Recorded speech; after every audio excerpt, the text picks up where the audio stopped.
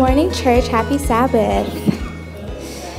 It is so good to be in the presence of the Lord this morning where we can praise Him and give Him all the glory and honor that He deserves. Today, I will be sharing a testimony with you all on how the Lord delivered my cousins from an earthquake. A quick background on my family. My parents were born on the island of Haiti. The majority of my family is Haitian.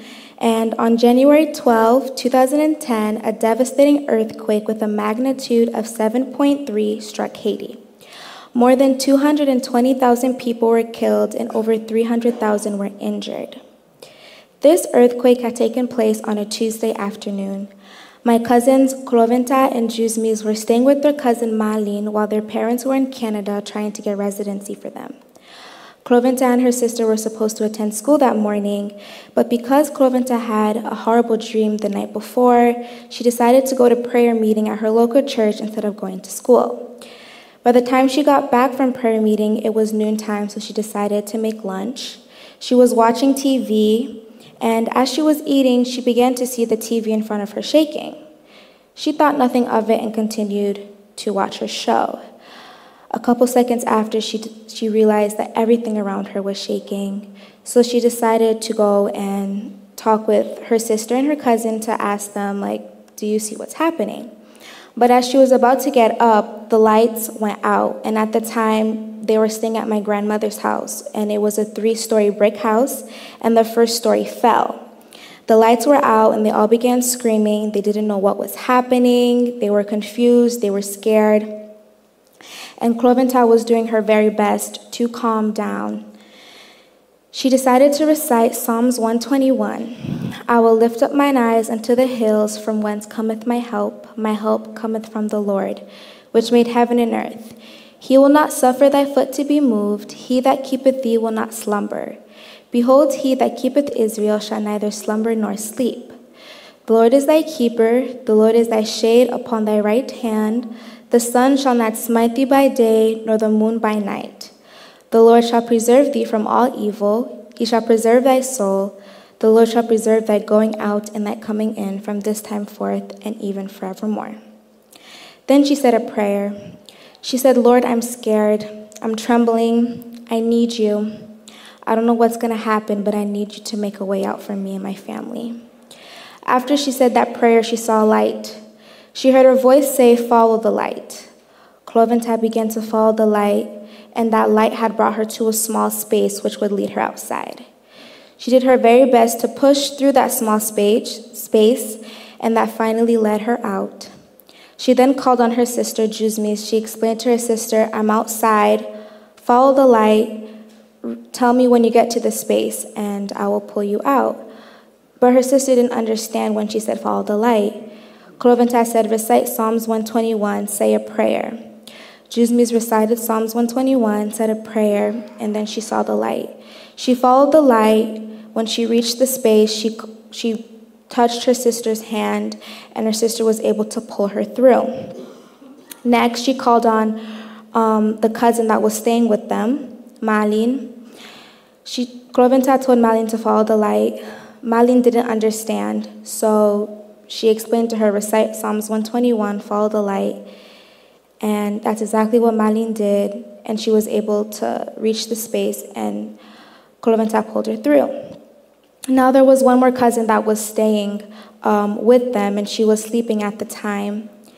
And as the three of them got out, the space had closed up, and Cloventa wasn't able to call on the fourth cousin.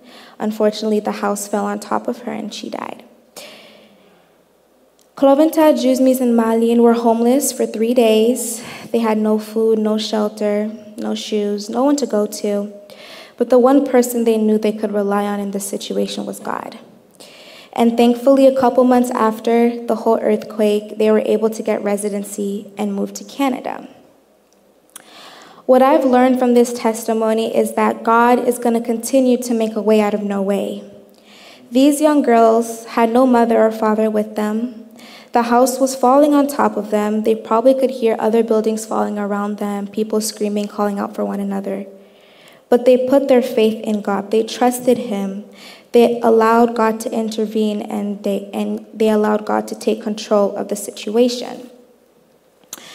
And when I think of this testimony, this is not the first time that God has delivered his people. He delivered Shadrach, Meshach, and Abednego from the fiery furnace. He delivered Moses and the Israelites from Egypt. He delivered David from the lion's den. He provided food for the 1,000 people with 5 loaves of bread and 2 small fish. He healed the leper, made the lame man walk, and helped the blind to see. If God did it back then, what makes you think he won't do it again? The phrase "have faith and trust in God" is obviously easier said than done. We sometimes take things into our own situation and we think that it'll work out better. But the thing is, God knows what's best for us. He knows everything that we are going through and everything that we will go through.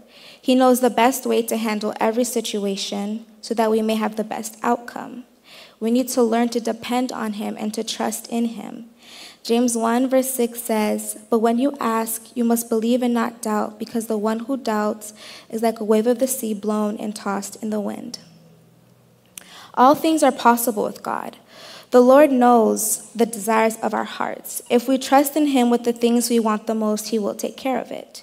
God will take care of us. He has our back and will help us through anything. Mark 9 verse 23 says, Jesus said to the Father, "You said, if you can, all things are possible for who believes in him." Another reason why we should submit to God and trust him is that God is worthy of our trust. Having faith is having trust. You have to trust with your entire being that God has your back. The Lord knows what's best, but to truly embrace what he has planned for us, we have to accept and acknowledge that he is in control. Proverbs 3 verse 5 through 6 says, "Trust in the Lord with all your heart and lean not on your own understanding. In all your ways submit to him, and he shall direct your path." One of my favorite gospel artists, Donnie McClurkin, he has a song called "Great Is Your Mercy," and I'm going to sing one of my favorite verses from it. Great is your mercy towards me, your loving kindness towards me, your tender mercies I see day after day, forever faithful for me. You're always providing towards me. Great is your mercy towards me. Great is your grace. And that song continues to go on and on. But when we sit back and we allow God to do what he is supposed to do, when we put our trust in him and allow him to work and intervene into our lives, we will see the miracles and the mercies and the grace that he has promised us. Day after day and time again, God has made a way and he will continue to make a way. We just need to put our faith into him. Ask and it will be given to you. Seek and you will find. Knock on the door, it will be opened. For anyone who asks shall receive. God is never going to give you a battle that he knows you can't handle. He wants to teach you to lean on him and to trust his heart. Trust in the Lord with all your heart and lean not on your own understandings. In all your ways acknowledge him, and he shall direct your path. On this journey, we will continue to encounter trials and tribulations. We are going to have tough days, and it's never going to be easy. But if we just ask God to take control, if we just ask God to be with us through those difficult situations, he will. Philippians 4 verse 6 through 7 says, "Do not be anxious about anything, but in every situation, by prayer and petition, with thanksgiving, present your prayers to God.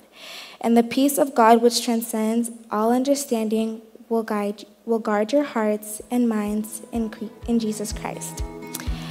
May God bless you all, and happy Sabbath. We hope you were blessed by today's message. For more content or to connect with us, visit us online at brunswickadventist.church.